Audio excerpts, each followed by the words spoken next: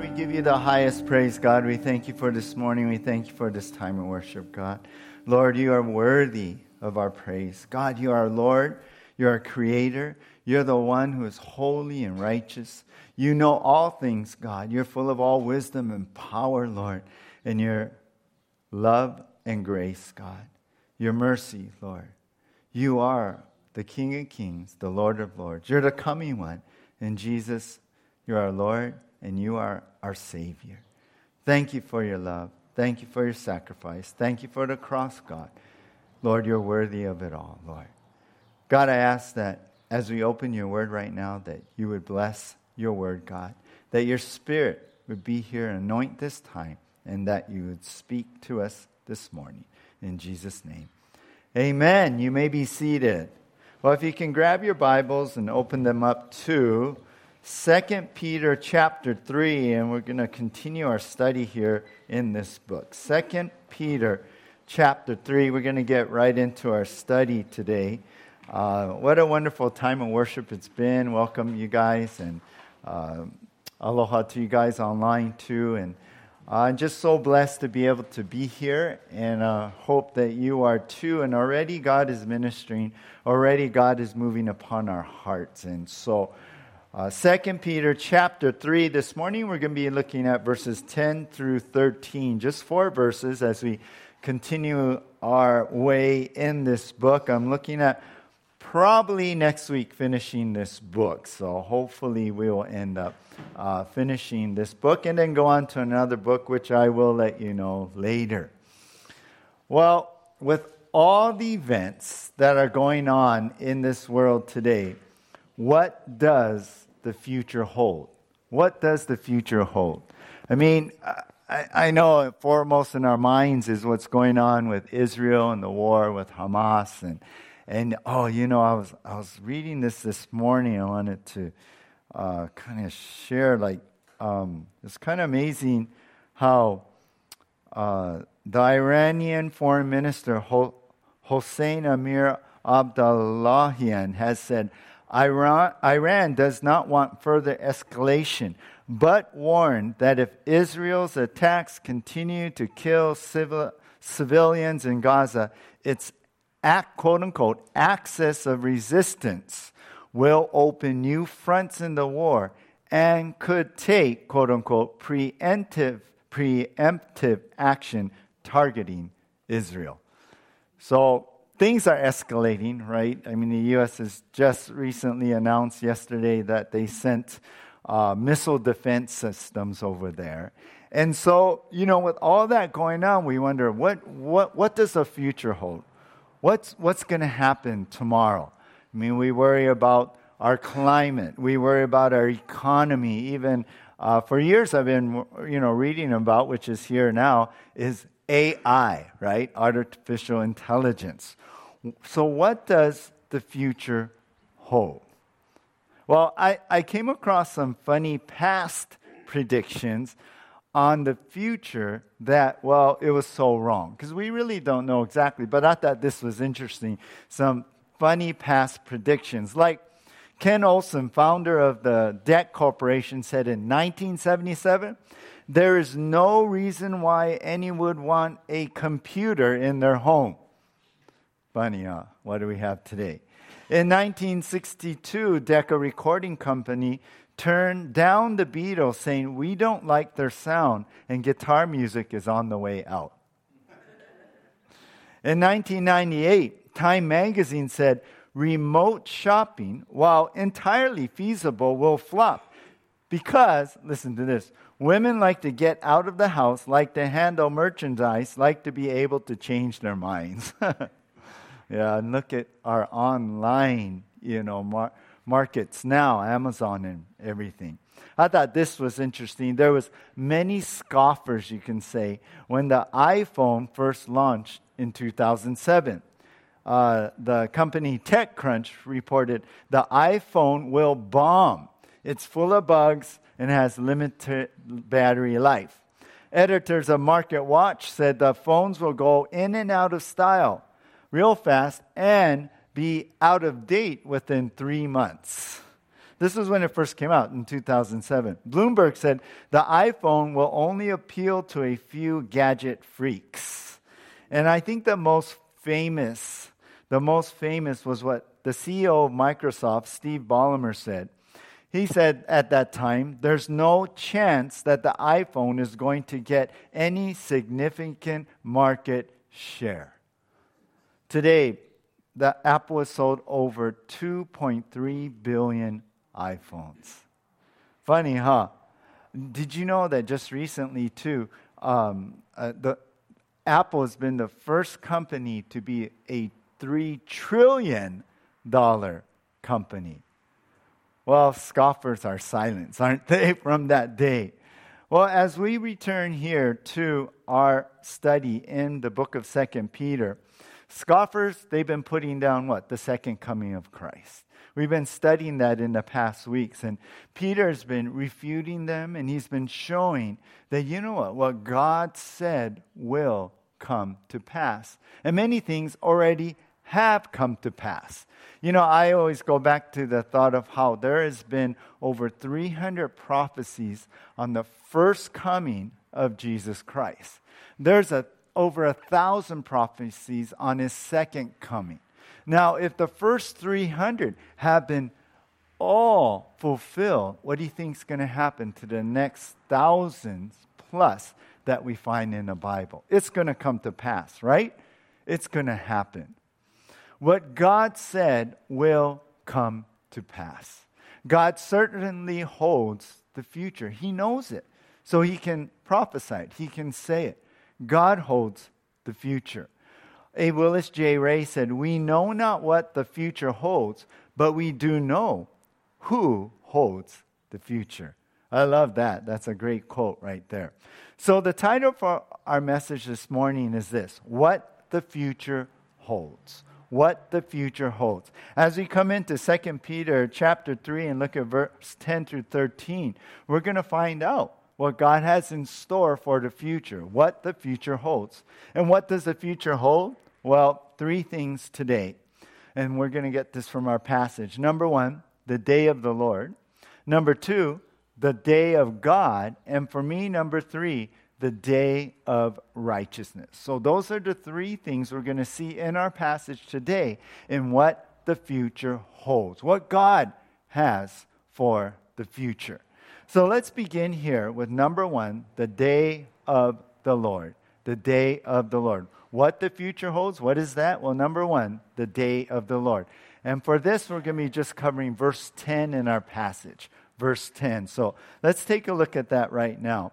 It says in 2 Peter chapter 3, verse 10, "But the day of the Lord will come like a thief, and then the heavens will pass away with a roar, and the heavenly bodies will be burned up and dissolved, and the earth and the works that are done on it will be exposed." So we'll stop right there. Now we begin with Peter now, the Apostle Peter, writing here in verse 10, just saying at first here, but the day of the Lord. Now, we're going to talk about what the day of the Lord is in a moment. But I want you to focus in on where Peter puts this connecting word, right? But, this conjunction here. And he's connecting the verses that were above that we studied last week. Verses 8 and 9. So remember the verses above that we learned that God's in this totally different time zone. His time clock is different. 1 day is 1,000 years. 1,000 years is 1 day. And we talked about that last week. And then in answer to the scoffer saying, oh, why is God delaying? Why is Jesus delaying his return? You guys talk about it, but he hasn't been here.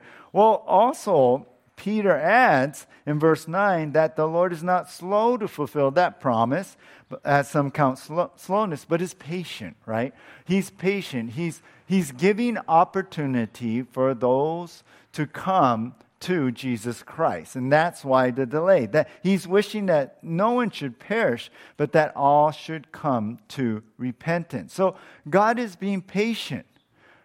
Well, when we come to verse 10 now, Peter says, but, he says, but you know what? God's patience will not last. God's patience will come to an end. And there'll come a time for God to bring justice and judgment to the world for their sins. So as we come into verse 10, he's saying, look, God's wanting everyone to be saved. God is desiring that. God wants people to make that choice for Jesus Christ, for atonement for their sins that Christ did on the cross. But you know what? There's going to be a time limit to that. God may be holding back the judgment now, because when Christ returned, the judgment will come. And that's this whole premise we've been talking about in this passage. God may be holding back that judgment now, but it will not be forever. Remember, these scoffers were mocking. Remember, they were saying, well, where's Jesus? Where's the promise? You know, things are just going to keep going on. Well, it's not going to go on. It's been going on because of God's patience. God is He has been involved, right, in catastrophic ways, like in creation we saw, and in the flood, and then Peter talked about the future. And now he's getting back here talking about the future. The scoffer's been attacking emotionally. Where is he? Right? And remember, the readers here are going through much persecution. They're working emotionally. Where is he? He's not going to come. They've been working mentally and bringing doubt and discouragement to them. But Peter in his rebuttal has been saying all these things we studied in the past few weeks. And Peter's been saying, look, God's been patient here. God's been allowing these things because he wants more people to be saved. But you know what? The day of the Lord, it's coming, and it's going to come. So the delay in God's love and mercy being poured out, that's what's going on right now. That's the delay. But it will not go on forever. Remember, he mentioned the flood, right? How God intervened. Remember how the flood did not come for 120 years? But it did come, didn't it? There came a time when the flood and judgment on the world by water came. So this is what Peter is flowing into, but this judgment is going to come. You know, someone once told me that God is love. God is love, and you know, it's okay I do these things. He's going to forgive me. He'll give me love. He'll give me grace, and it's more like, well, I can live the way I want. I could do whatever I want because God is love, and it's like you're saying, oh, he'll look the other way because you know he loves everybody. But we must understand that God's love is only one part of his character, right? We know that God is all-powerful. He's the creator. We know God in his character. He knows all things. He has all wisdom. He's omnipresent. He could be everywhere at once. He's eternal. We know his attributes in that way. We know he's sovereign, in control. We know God is love also. We know that. But you know what? God is also holy. God is also righteous. God is also just. Like a just judge will not turn away from injustice done. Well, think about God. God is pure in that way. So he will not allow sin and the world's rebellion to keep going on. So like in the time of Noah, the Lord said in Genesis 6:3, he says, my spirit shall not strive with man forever. Well, that's the same idea here.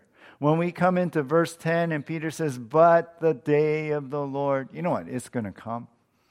God has to bring that justice. God has to bring that judgment.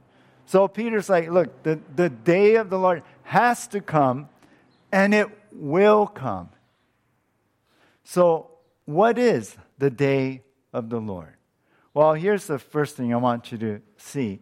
We're going to see three things in this verse. Number one is the day of the Lord is when God's judgment falls. That's what the day of the Lord is talking about. The day of the Lord is that day of judgment. It's that time spoken of in the prophecies when it's the end of the world as we know it. It's when God acts in climactic judgment. I like to use that word, climactic judgment. It's going to be a huge thing. It's not just a little thing. It's like the flood. It's like he was talking about the fire earlier. This is what we're talking about. The day of the Lord, where there's devastation, destruction from that fire of judgment of sin, where judgment falls on the world. It's what the Old Testament prophets said. It's what the New Testament writers wrote. In the Old Testament, the day of the Lord is written 19 times. In the New Testament, we find it 5 times. It's what Jesus described in Matthew chapter 24:29. Immediately after or in the tribulation of those days, the sun will be darkened, and the moon will not give its light, and the stars will fall from heaven, and the powers of the heavens will be shaken. This is the day of the Lord. So number one, understand the day of the Lord is when judgment falls, and that's the future. That's what's coming to this world.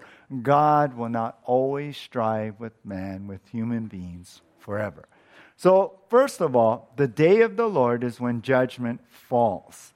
Then number 2 in this verse, I want you to see this. The day of the Lord will come unexpectedly. The day of the Lord will come unexpectedly. Take a look at verse 10 again. Peter writes, "But the day of the Lord will come like a thief." And that means this judgment will fall upon the world in a surprise. This world will not expect it. This world will be unprepared. It'll come without notice, the judgment will fall to them. It'll come in a way that the world will be caught off guard. Paul wrote about in 1 Thessalonians 5:2 that the Lord will come as a thief in the night. Jesus said that when you don't know it, when you don't expect it, the Son of Man will return. No one knows that day and hour, so it's going to be like a thief in the night. So the day of the Lord, the judgment that falls on the world, will take the unbelieving world by surprise. They will be unprepared spiritually for the judgment to fall. I was thinking that perhaps Peter hears the voice of Jesus when he said, "Know this, if the master of the house knew what hour the thief would come, then they would watch and not allow the thief to break in." Matthew 24:43. And the message Jesus was putting out there was the world will not be spiritually prepared. If they were prepared, it wouldn't be a surprise. But when judgment falls, the world will have to face justice for their sins. So the day of the Lord here is when God's judgment falls. The day of the Lord will come unexpectedly. And then number 3, the third thing here in this verse is the day of the Lord will be totally catastrophic. Totally catastrophic. And this is what Peter goes on to describe in this time of judgment in verse 10. He says, "But the day of the Lord will come like a thief, and then the heavens will pass away with a roar, and the heavenly bodies will be burned up and dissolved, and the earth and the works that are done on it will be exposed." So when the writers in ancient times talk about the heavens, they're talking about like the sky, the atmosphere, and even the universe. That was like their word for it. The earth is our earth, our planet here. So they're saying here the heavens, Peter's saying in a prophecy that the heavens will pass away with a roar. It's going to be this loud, explosive noise. That's what he's saying. Talk about Big Bang. This is going to be the Big Bang right here. It's going to happen when God brings judgment.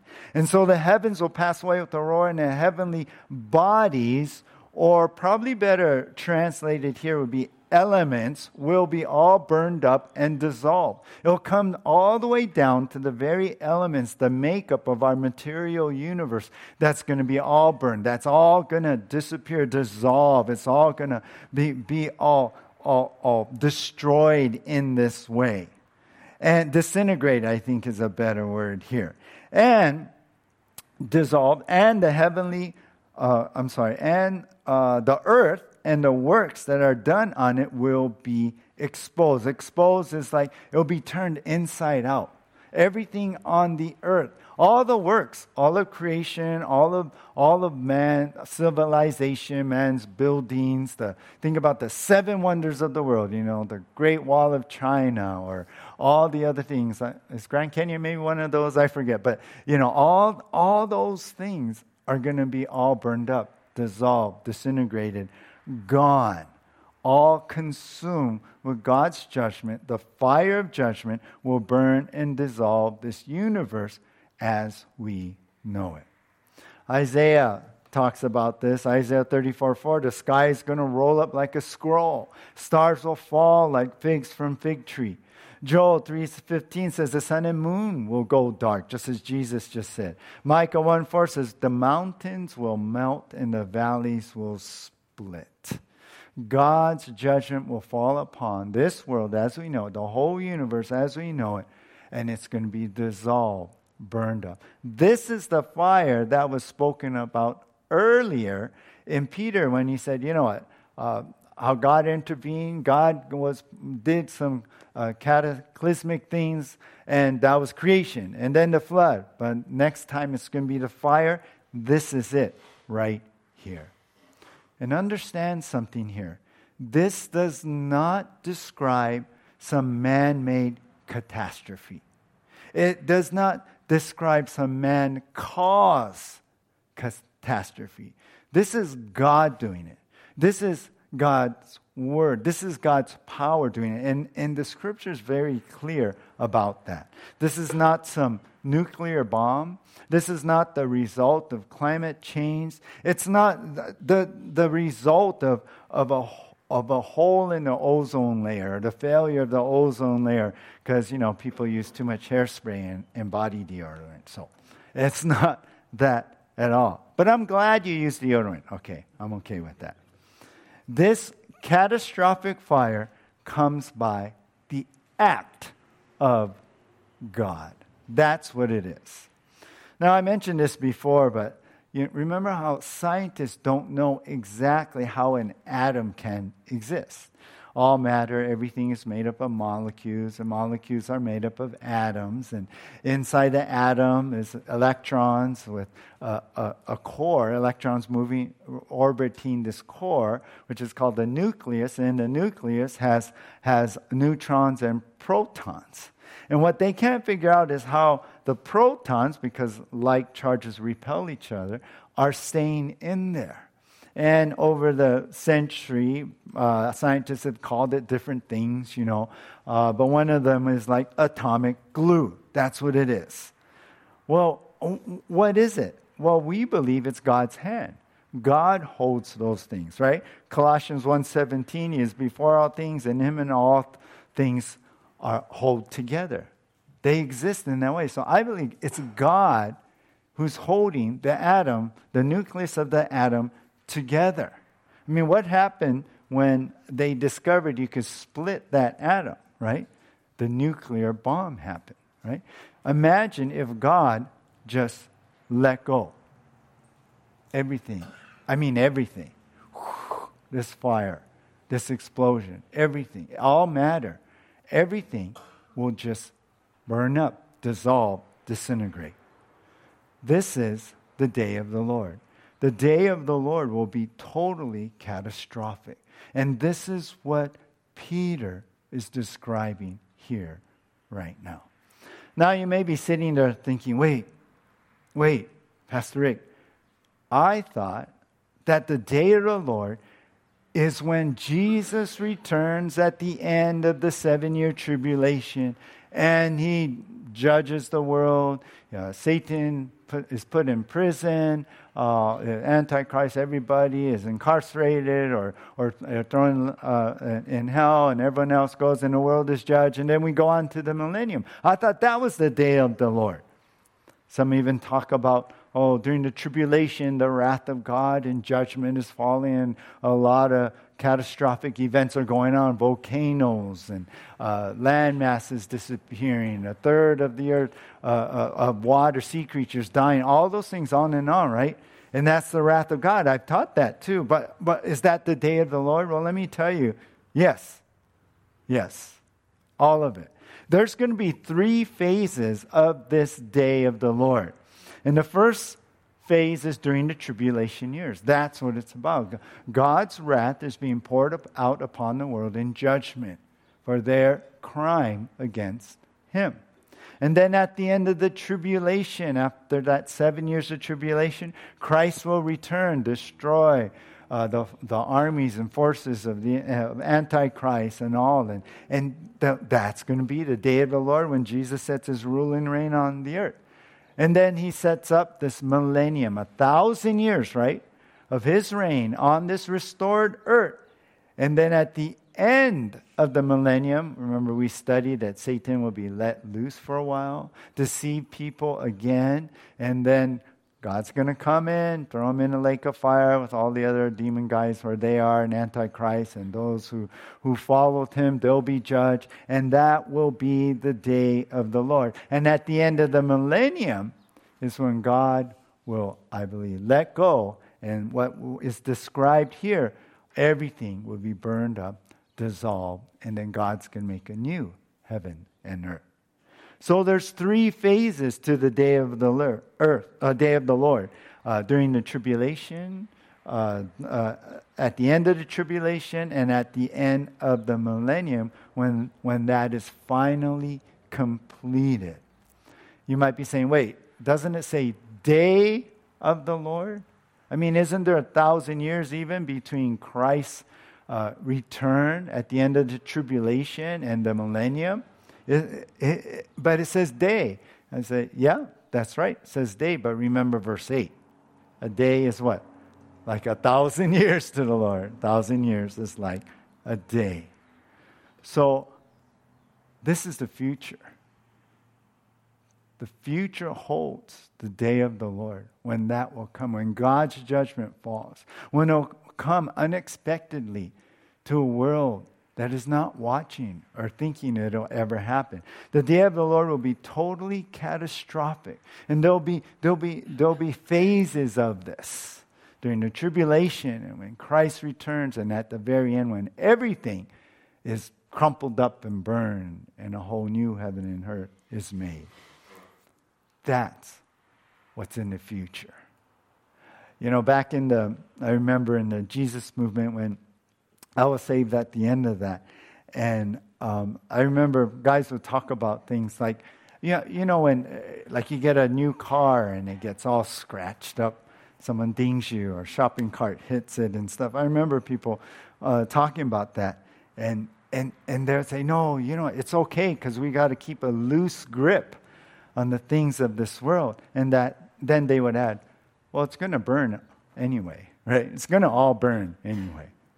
Well, we do need to keep that loose grip on this world because the end is coming. The end of this world, as we know it, is going to come to an end. But God is going to make a whole new heaven and earth, and we're going to be talking about that in a moment. So, what the future holds? The day of the Lord. But secondly, number 2 in our outline is this: the day of God. The day of God. We're going to look at verses 11 and 12 here in 2 Peter 3.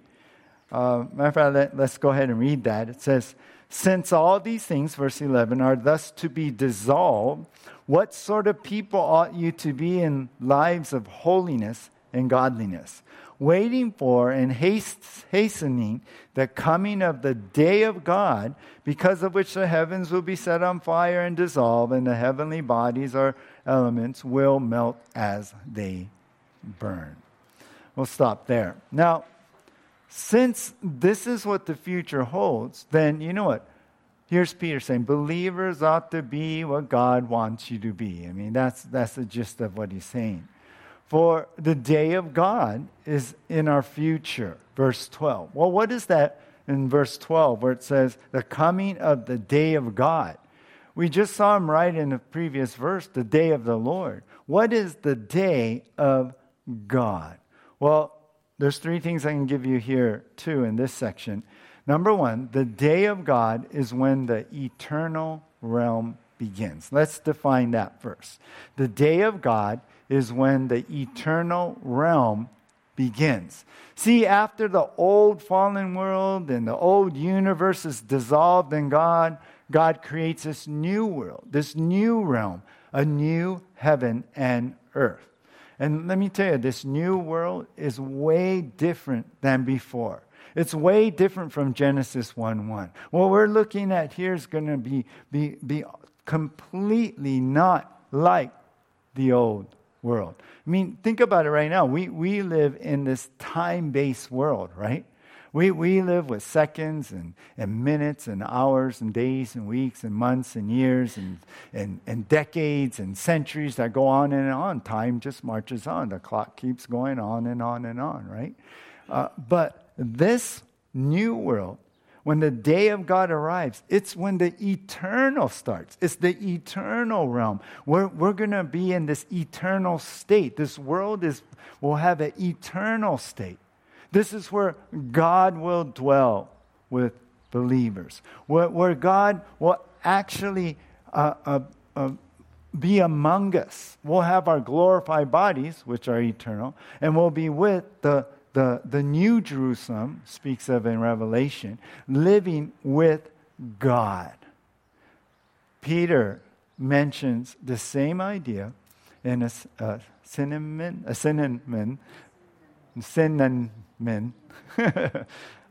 bread. Yeah. So in verse 18, look at verse 18. It says at the end, to him be glory both now and to the day of eternity. That's the same thing, the day of God. So think of it this way. After the day of the Lord, when the old heaven and earth are all burned up, then comes the day of God, where this eternal realm, this eternal world is made, and that's where we end up. I mean, that's been our goal, right? That's where God wants to always have wanted to bring us into. That's the ultimate, right, goal of salvation, that we would live the eternal life, right? John 3:16, for God so loved the world that he gave his only begotten Son, that whoever believes in him shall not perish, but what? Have eternal life. That's where we're heading to. That's the future. That's going to be this whole new realm. Isaiah 65:17 says, for behold, I create new heavens and a new earth, and the former things shall not be remembered or come into mind. I kind of like that. It's kind of like, it's going to be so amazing that, wow, what was it like back in that time-based world? I don't remember. This is so incredible, you know. It's like, there's certain, events in my life that I was like, what was that like again? Or certain places, it's like, yeah, I lived there for a while, but I don't even remember what that was like. I don't remember the names of the streets or anything anymore. Well, that's what's going to be in this new world, this new realm, this eternal state. The day of God is when the eternal realm begins. Secondly, the day of God should move you to live holy and godly lives. So this is what Peter is saying in verse 11. Since all these things, the old heavens and earth, they're going to be dissolved. Yeah, they're going to be gone, right? And we're heading to the day of God, this whole eternal realm. Then verse 11, he says, what sort of people ought you to be in lives of holiness and godliness? So since we're heading that way, we're heading to this whole new world, a whole new world. Anyway, what sort of people should we be? We should be ones whose lives reflect where we're heading to. That's what it should be about. Holiness, when Peter talks about, it refers to your actions. Godliness speaks about your attitude. 1 Peter 1:15, remember he talked about when we studied that we should be holy as God is holy. Our actions should be holy. How we live should be holy. It should reflect that we are people of God. 2 Peter 1:7, he lists godliness, our character, how we should be in that way. We should hold this reverence, our attitude of reverence to the Lord, of devotion to God. That's the attitude, that's the idea with holiness and godliness. We've been saved for what the future holds, and that's the day of God.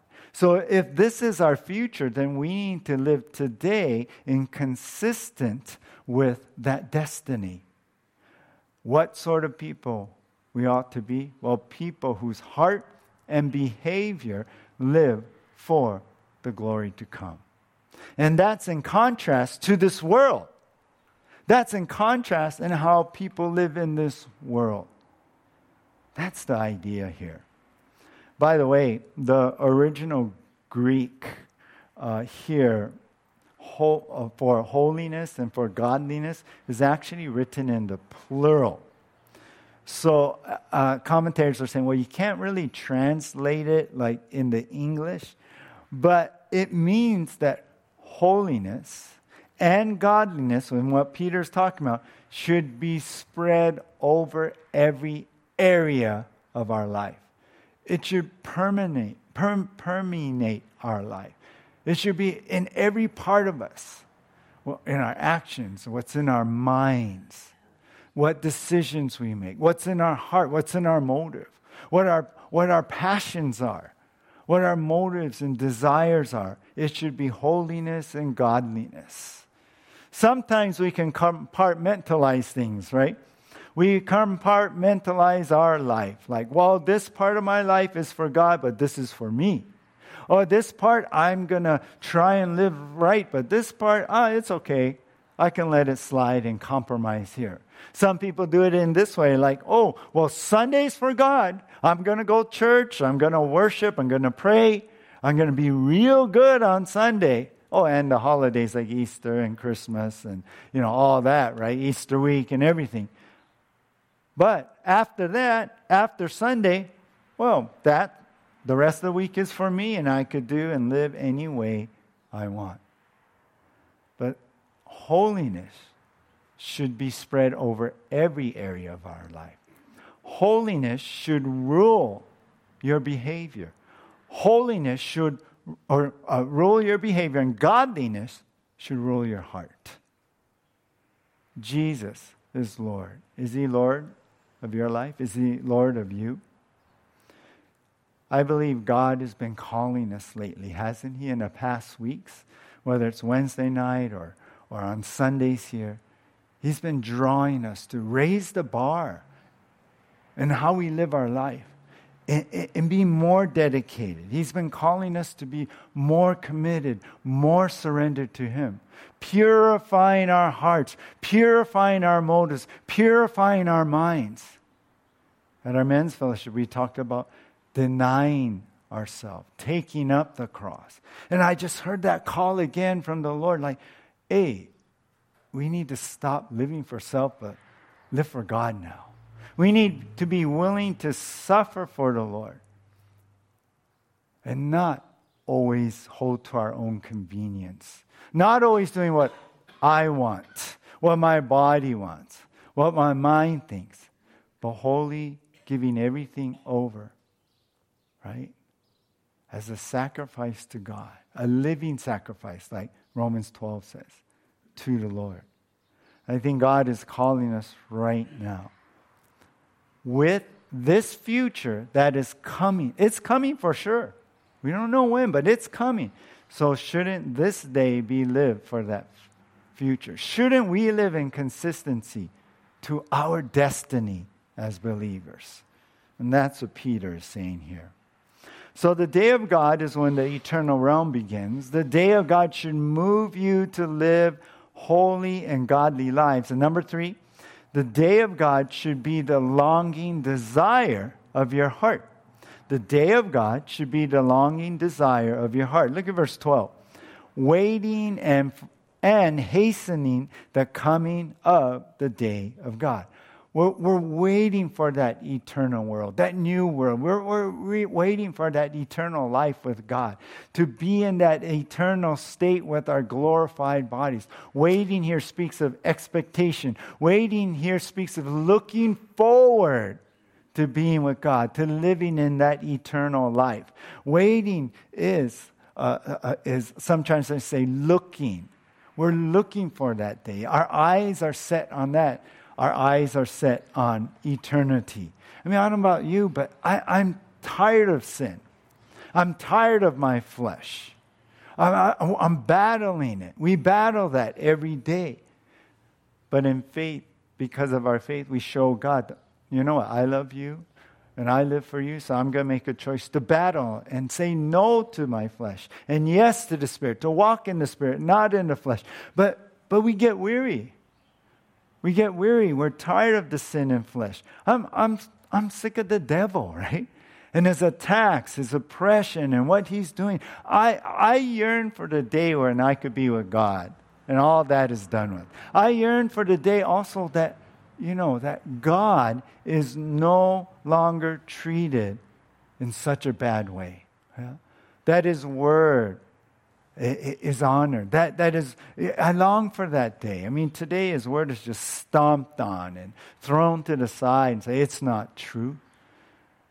And good is said to be evil, and evil said to be good today. I yearn for that day where God will be glorified as He should be. Our Lord, our Creator.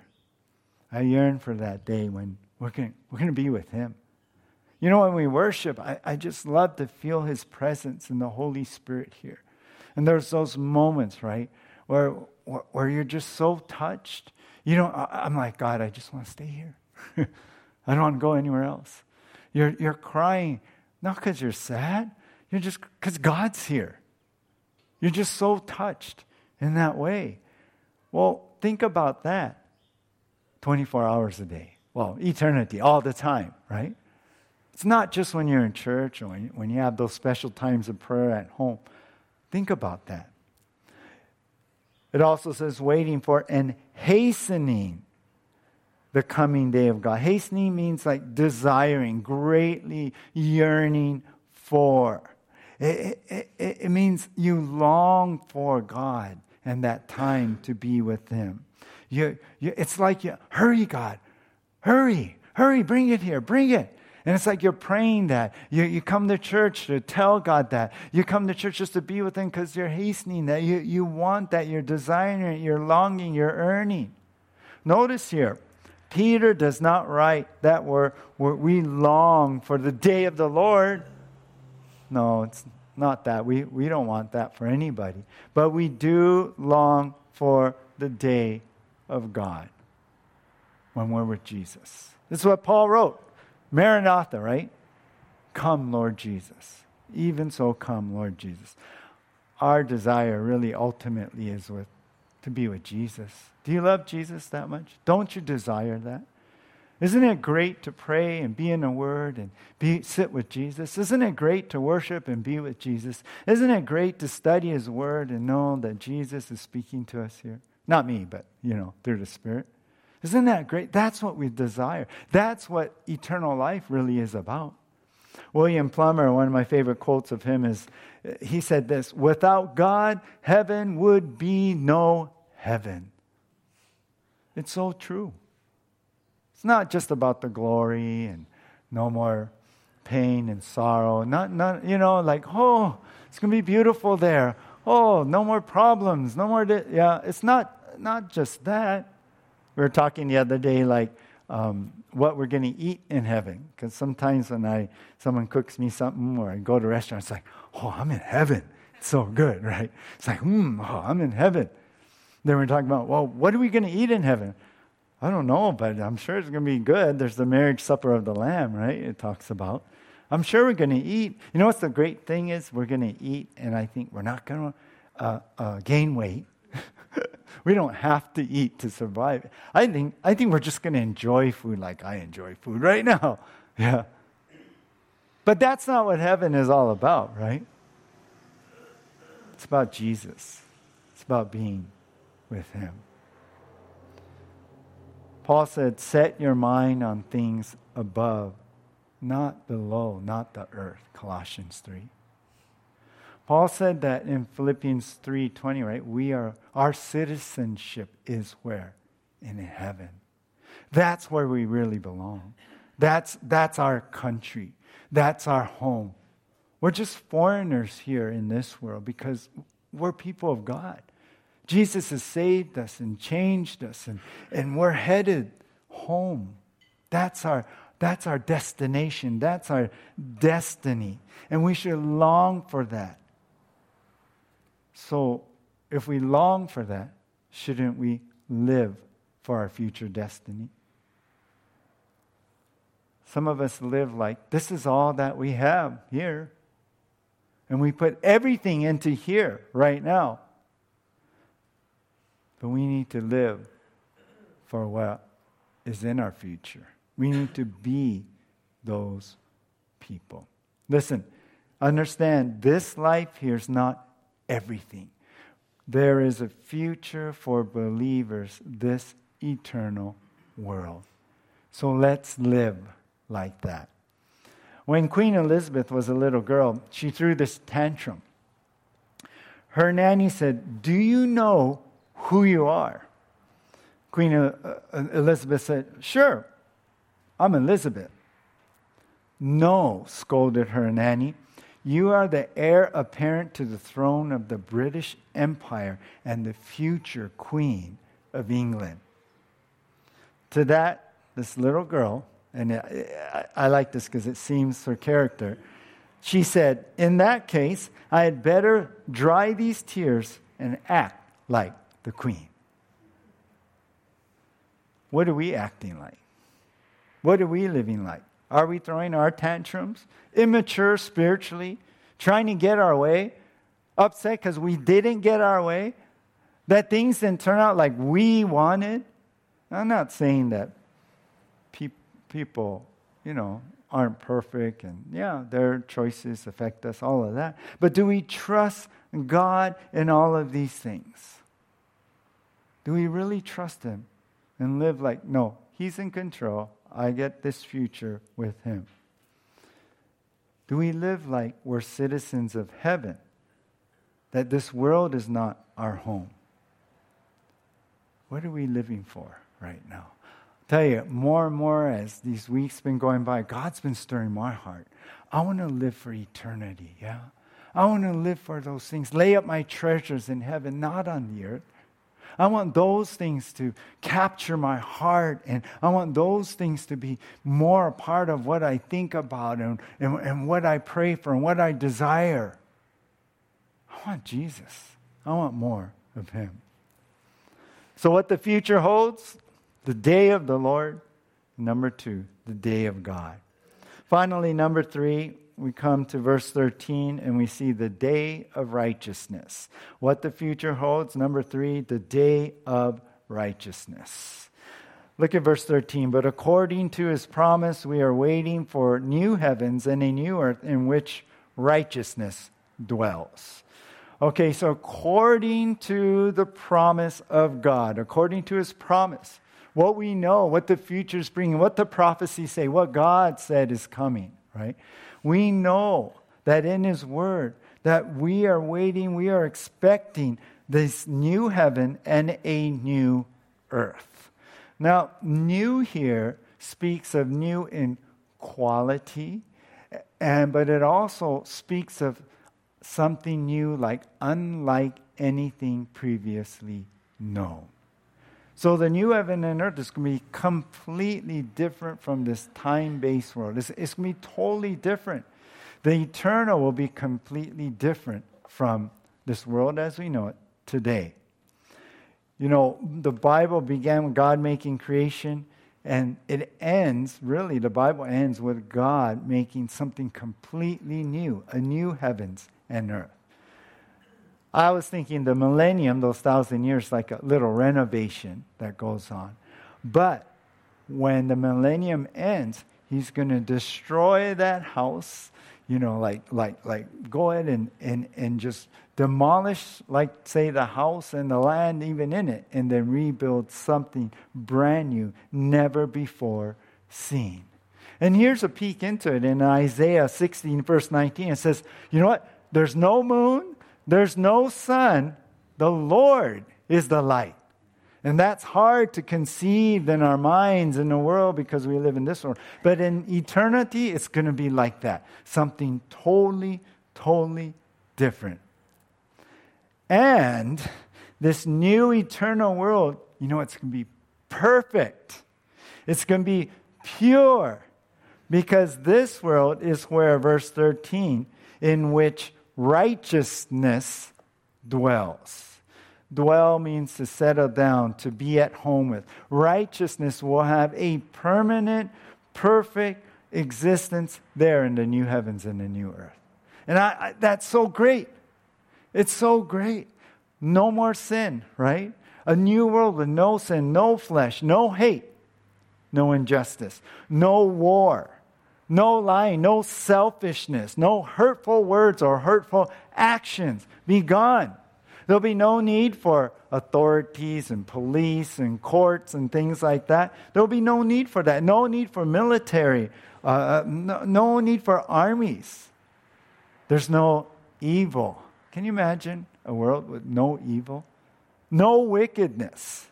No people doing power plays and manipulating each other.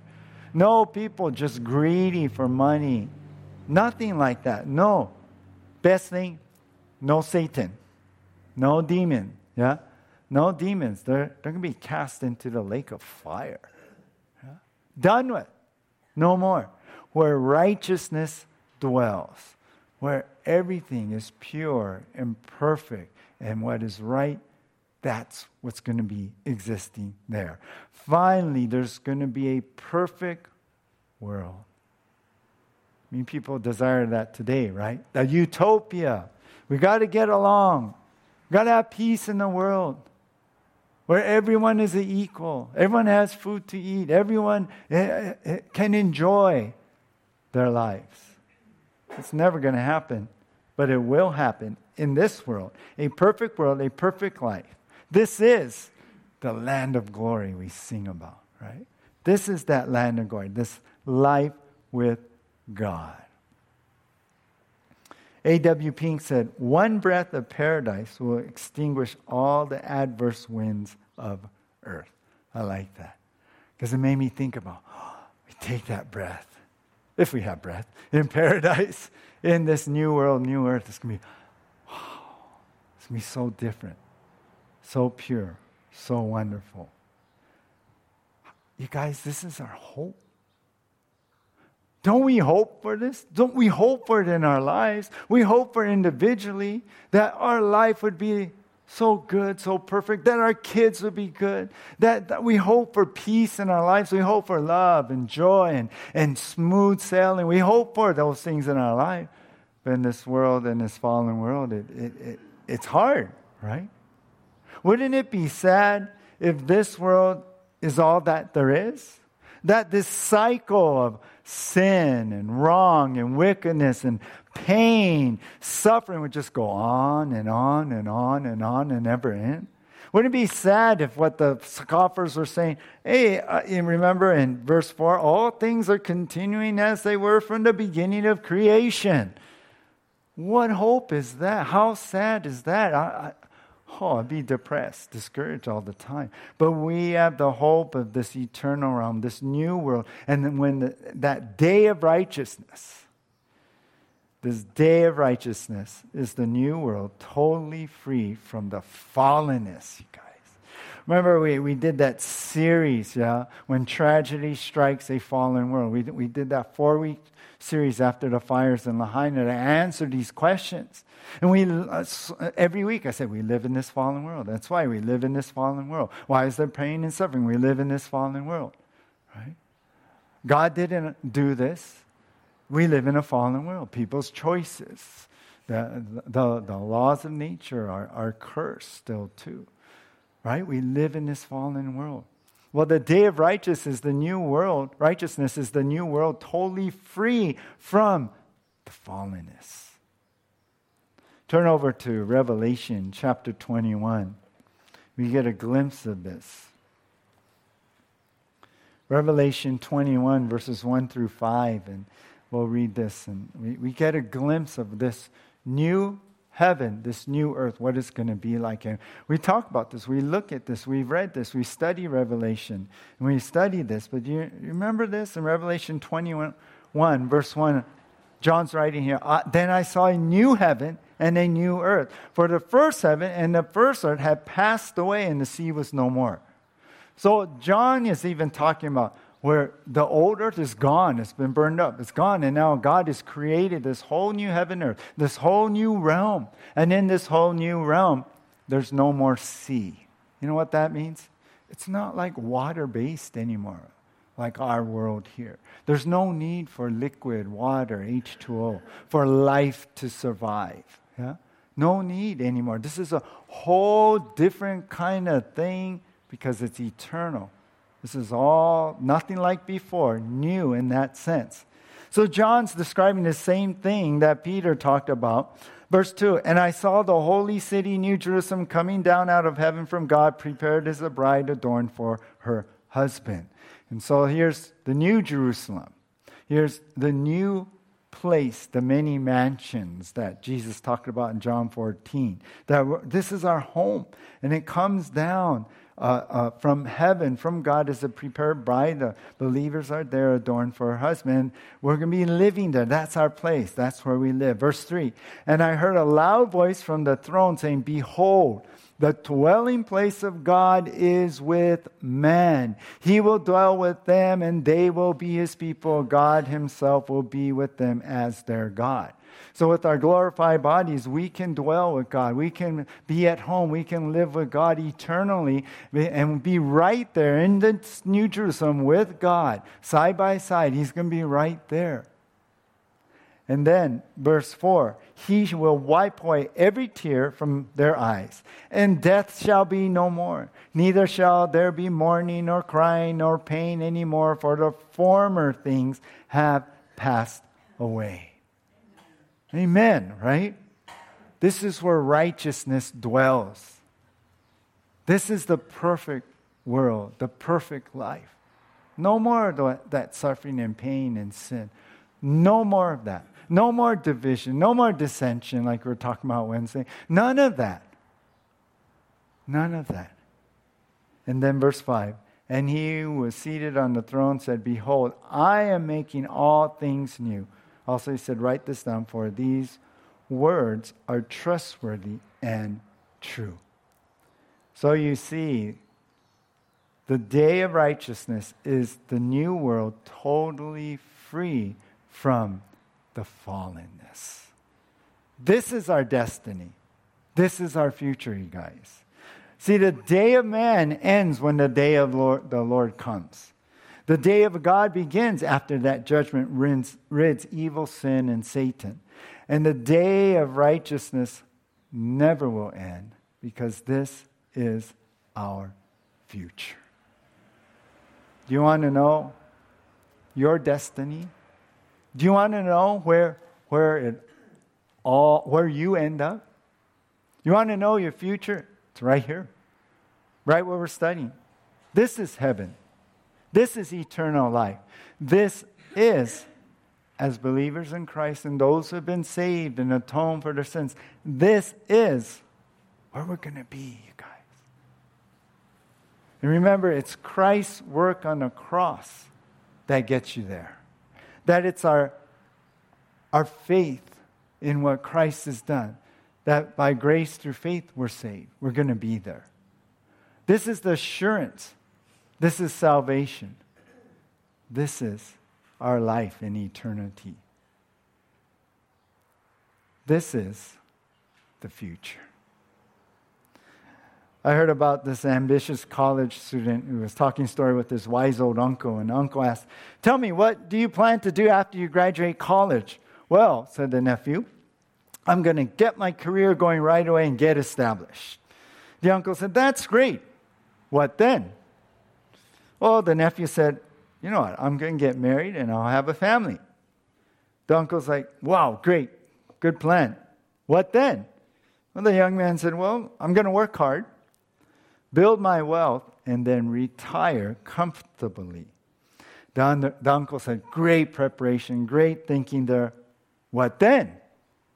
The nephew said, well, I guess after the kids are grown and move out, I'll sell the house, buy a house in the country, and live out there the rest of my life. The uncle said, sounds nice. And what then? The nephew said, oh, well, then I guess one day I'll die. And uncle said, yes, we all do. And what then? Well, with that, the young man went silent, soaking in and wondering, what is going to happen then? What is his future after that? How about you today? Peter is giving this destiny of the world and the destiny for believers. But maybe you need to be asked that question. What then? Beloved of God, are you not wondering about your future? We should. Charles Kettering said, we should all be concerned about the future because we will have to spend the rest of our lives there. I like that one. God is giving us a glimpse of it today. And with that, He's calling us to be aware. Jesus is coming soon. And He's saying, are you prepared? Are you prepared for that? Are you prepared for what's coming, for your destiny? I'll close with this. The church was packed, and the preacher began to hit a fever pitch as he began to talk about the second coming of Christ. He began to quote Jesus' promise, I am coming soon. I am coming soon. He spoke more about Jesus' return, and his voice got even louder. You know, he got his cadence going, yeah? And he's got his cadence going, and he said, I am coming soon. I'm coming soon. And then, at the third time, he was really hitting a fever pitch, and he just got to the edge of the stage, and he said, I am coming soon. And with that, he lost his balance. At the end of the stage, he fell right off the stage into the lap of a man in the first row. The preacher immediately told him, oh, I'm so sorry, sir. And the man said, oh, that's okay. You did warn me 3 times. I like that. But how many times does God need to speak to us for us to get serious, to change our lives, to turn from sin, to really live in holiness and godliness? Where are you today? Maybe you don't even know Christ. Maybe you come in here, you don't know Christ. Maybe you're online. Turn your heart to Jesus right now. Accept Him in His heart. Pray to Him. Ask for forgiveness. Believe in what He did on the cross. Give Him your life, and you will be saved. Jesus is coming soon. And let me say, that's only the beginning of what the future holds. Let's pray. God, and as we close up here, Lord, You've been just giving us a little peek into what the future holds. We see through your word that there's a day of the Lord and a day of God. And then in that day of God is when righteousness, Lord, will rule and reign. Oh God, we look forward to that day. We look forward to a new world, a new heavens, Lord. Our eternal life with you, God. Bliss, glory, whatever we want to call it. But most of all, we look forward to being with you. I pray, God, that if anyone here, if their heart's been hard toward you, they would soften their heart toward you, that they would humble themselves and realize how far they had left their first love, and that they would come back to you today, God. Lord, I pray for anyone who's never given their life over to you, that this will be the day of salvation. God, that they would find you right now, that they would, with tears, go to you in faith and ask that, God, that you would come into their life, that you forgive them of their sins, Lord, that they would believe in you, that they would accept you and surrender their life to you. God, may we all do that. God, we accept the truths that we read here today as fact, that this is what the future holds. This is our destiny. And with that so solid in our minds and our hearts, now, God, we understand this passage to the point that this should change our lives, that we should live differently, that we should live passionately, that we should no longer build our kingdom here on earth, but lay our treasures in heaven, Lord. That we would do things, make choices, Lord, that our minds would be filled with not wasteful things, but with eternal things, things that matter, Lord. That all our efforts, Lord, would all be put toward God, your kingdom, furthering your kingdom, Lord, toward eternity and bringing others, God, to be saved and have that life of eternity. Lord, our hearts are convicted in this. Help us not to waste time, Lord. Help us to be in the Spirit in this, Lord. Help us, God, to let go of those things that are holding us back, God, giving them up to you. Help us to turn from our sin, Lord, and turn to you and live this life you meant for us to live right now in preparation for tomorrow. God, we can't wait for you. Jesus, we want to be with you. Could happen any moment. Could happen right now as I pray, as we close with the last song. God, it could happen, Lord, just like that. So we want to be ready, Lord. Make us ready, God. Forgive us, cleanse us, and set within us your Holy Spirit to live our lives for you. In Jesus' name, amen.